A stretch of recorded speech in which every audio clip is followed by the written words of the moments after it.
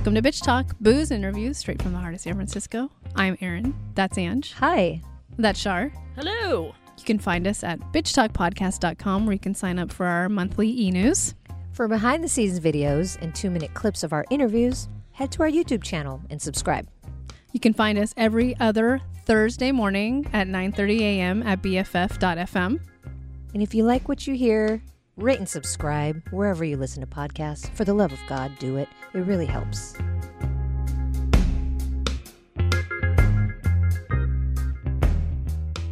Hello, friends. How are you? This is Erin, and this is a flashback Friday to an interview we did last year at Sundance, January 2020, with director Ramona Diaz and hip-hop activist and one of our best friends of the show, we like to say, Ruby Ibarra. They are a part of a film called 1,000 Cuts, which will be debuting on Frontline tonight, Friday, January 8th, on most, if not all, PBS stations across the country. This film is about journalist Maria Ressa, who has risked her life and freedom as an outspoken critic of Filipino President Rodrigo Duterte's war on drugs. And we did not plan this, obviously. We knew this film was going to air, a couple months ago. So we put it on the calendar, not knowing that our own dictator was going to incite a riot in Washington, D.C. this week.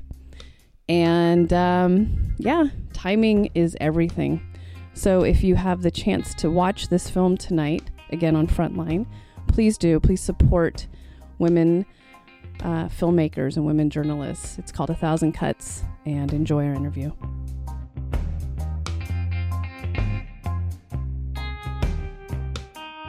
Thank you so much for being here, ladies. We are delighted to talk about this film. Oh, it's a pleasure. Thanks for having us. So I'm going to go ahead and start with you, Ramona. Can you please tell us a little bit about 1,000 Cuts? So 1,000 Cuts is really a look at the Philippines under President Duterte at this time through the backdrop of the midterm elections, and specifically through the point of view of one journalist who is speaking out against Duterte, Maria Ressa.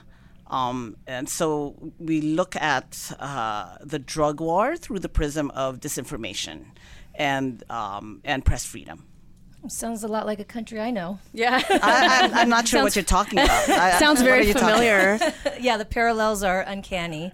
But how did you meet Maria and learn about Rappler and get into this? I knew I wanted to do a film about Duterte and the drug war because, like, in 2016, I started seeing all these horrific photos on my Facebook page.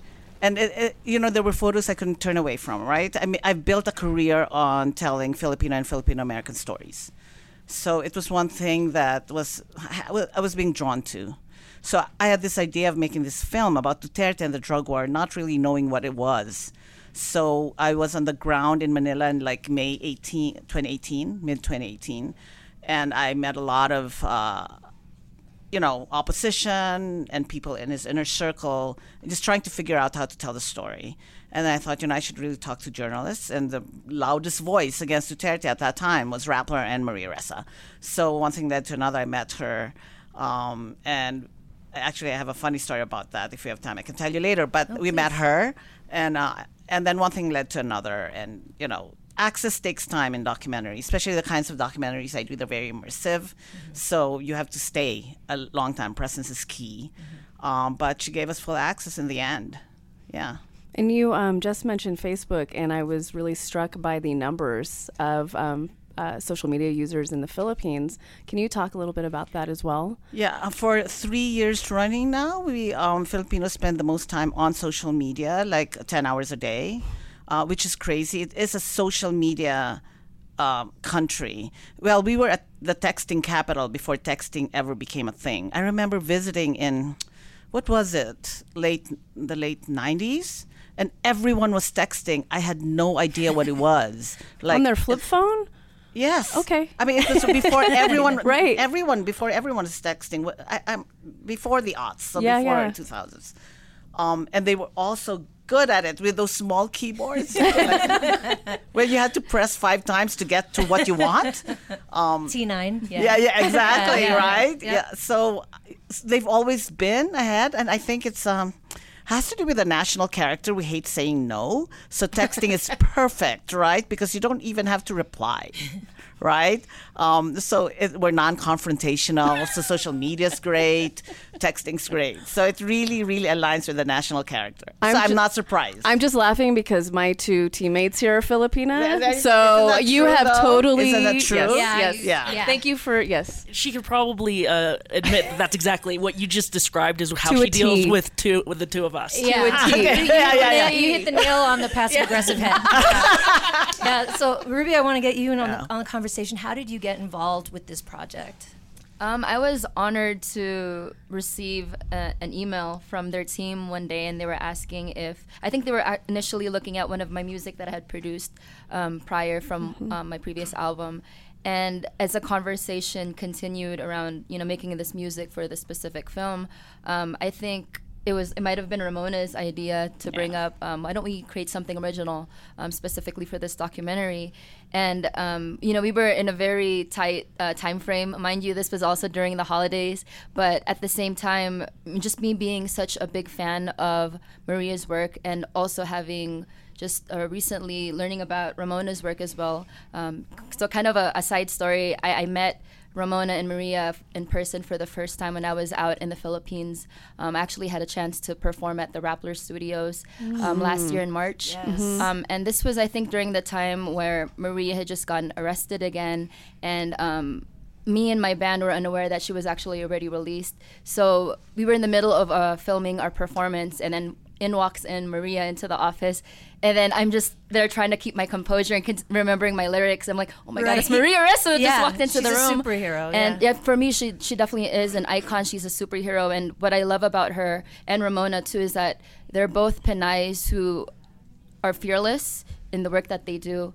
And I think that very much aligns with my values and also my artistry. So when it came to the opportunity of creating an original song for this movie, of course I had to say yes, and I wanted to be a part of it in any chance that I could. And it totally makes sense. I mean, Ange and I know who you are, but I think the audience is listening doesn't know who you are. So happy that you were brought on board for this film. It makes total sense. So it was an honor. No, it's just great. Yeah, I have to say I've never been so excited to wait for the credits. I'm like, where's the song? Let me hear it. It's so good. This is like the perfect marriage. But you don't understand. We were all like crazy trying to get through the finish line, right? And this idea of creating an original song at like the 12th hour, but she just jumped in. She's like, sure. I'm like, okay, here's the film. We sent her a link. And the first thing she sent back, we were like all blown away. I mean, she totally got it the first time. There were a few things, tweaks here and there, but for the most part, it's what she has submitted for the very first time. It's just great. It's amazing. It's the premise of the doc. Strong women make things happen. There you go. I mean, this Rappler is not backed by any big business. It's run by women. Yes. I want to talk a little bit about the filming of this because, Maria puts herself right on the front lines. So did you or your crew ever feel threatened or any certain way by following her and just kind of like, all right, make a sign of the cross and jump in? Basically that. Right? I mean, there's a scene in the film where Maria's talking to her sister, right? And one of the hotel scene, and Maria's saying, you just figure it out and you just do it, right? If you're good with it, you do it. I think that's how I felt. Like if I had thought about it too much, I think fear would have gotten the better of me.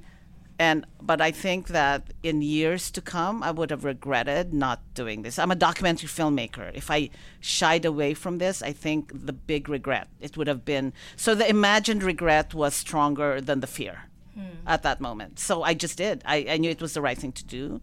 My concern was the local crew who had to stay behind, right? So we had to have that conversation. We are leaving after the shoot. You're staying. Yeah. It's perfectly okay if you don't want to still be involved, right? I mean, we gave them a way out, and each and every one of them stayed. They said, no, this is the right story to tell, and we should tell it. It was amazing. Yeah. And the gut punch of hearing the war on drugs again, I was like, this was already done in the U.S. and it didn't work. So can you talk about that through line too in the film? Yeah, the drug war. Candidate Duterte, right? When he was running for president, he promised the drug war. He promised that he would get each and every drug pusher, drug kill, he ran on that, right? And he made good on his promise.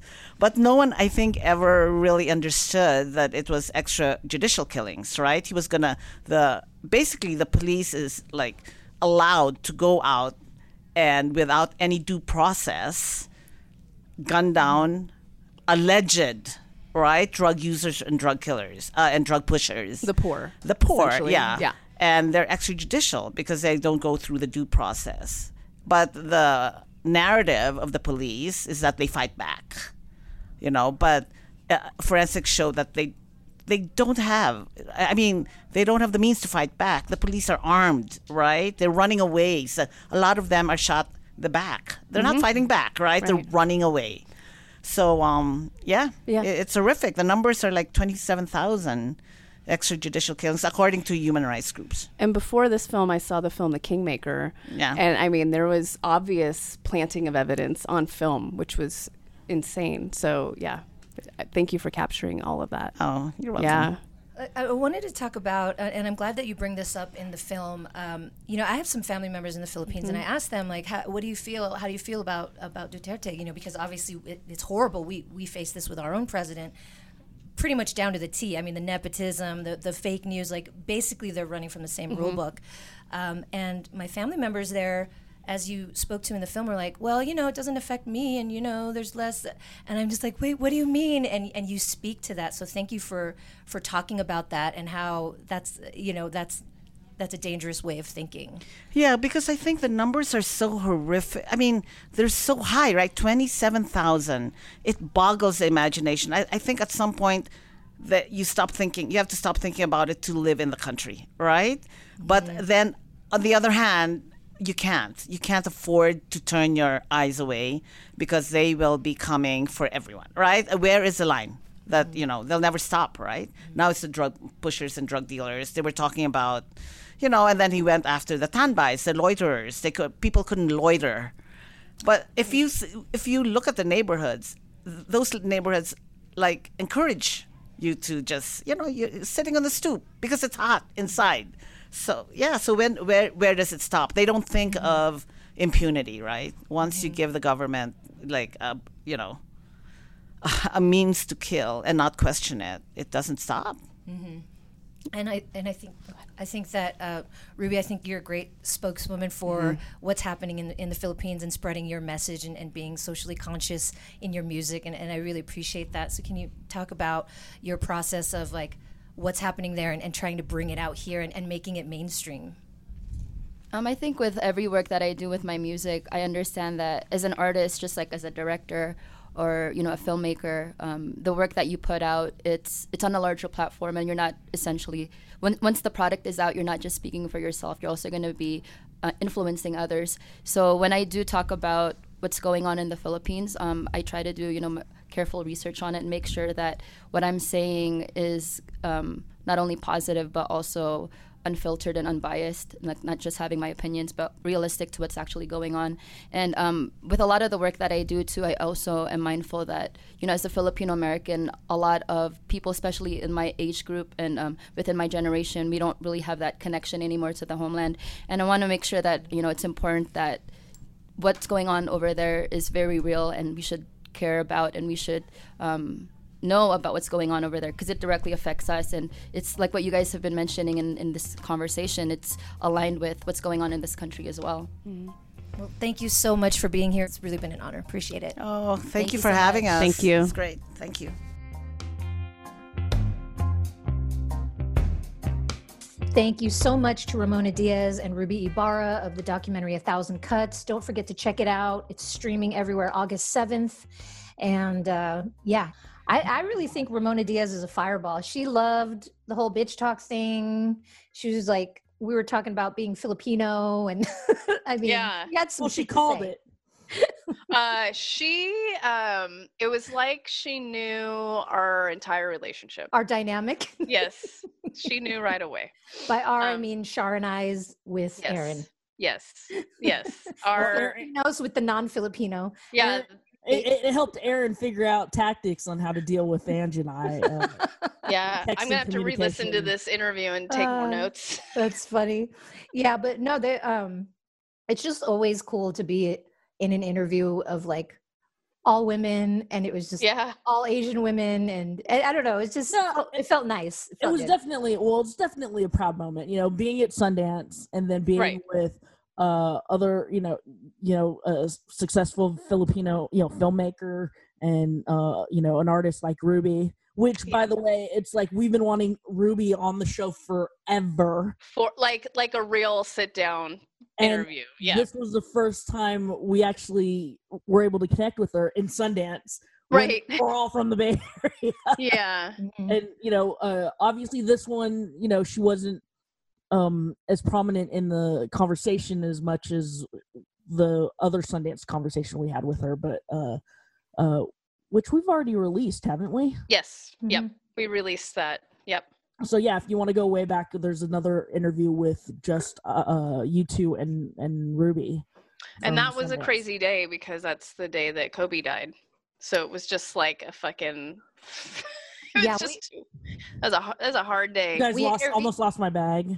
We interviewed her too. We interviewed her the second after I found out that Kobe had passed. So I really don't think I was really in that interview. Thankfully, Aaron carried it because we were in a bar as well, and I could see the TV in the background, like with Kobe's face while we were interviewing Ruby, and I was just like, I wasn't really there. But anyway, sorry, Shar. What's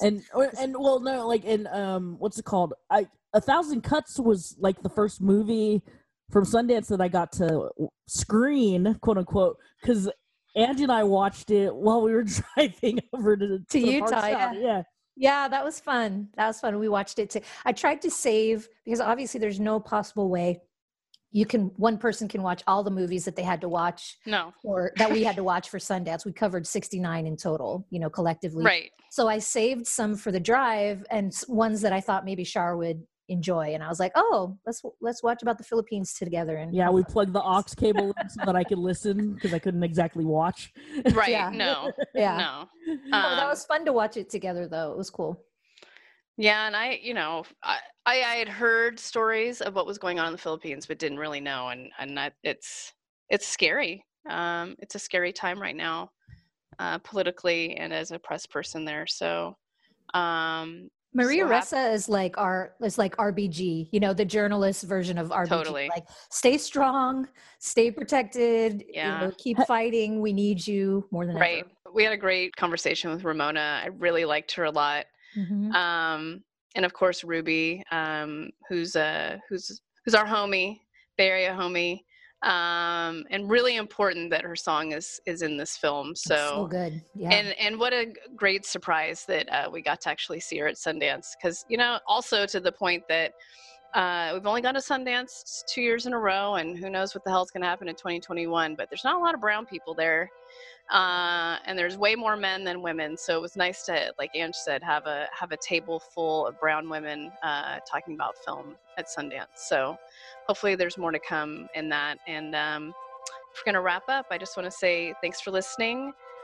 And don't forget to head to our website to sign up for our monthly e-news. We just sent one out, so you already missed August, but you can sign up for September. If you like what you hear, rate and subscribe wherever you listen to podcasts. For more information about us, you can head to bitchtalkpodcast.com. This podcast is created, hosted, and executive produced by Aaron Lim. My co-host is Angela Tabora, aka Captain Party. The show's edited by producer Shar. We're powered by GoTo Productions. Yeah. If I fall, I stand up, break these walls, I rise up. Even when I lose it all, I always got my eyes up. They praying on my downfall, but I'll never give up. 1,000 cuts won't be enough to keep my fists in these cuffs. And I'm never breaking down when the odds against me.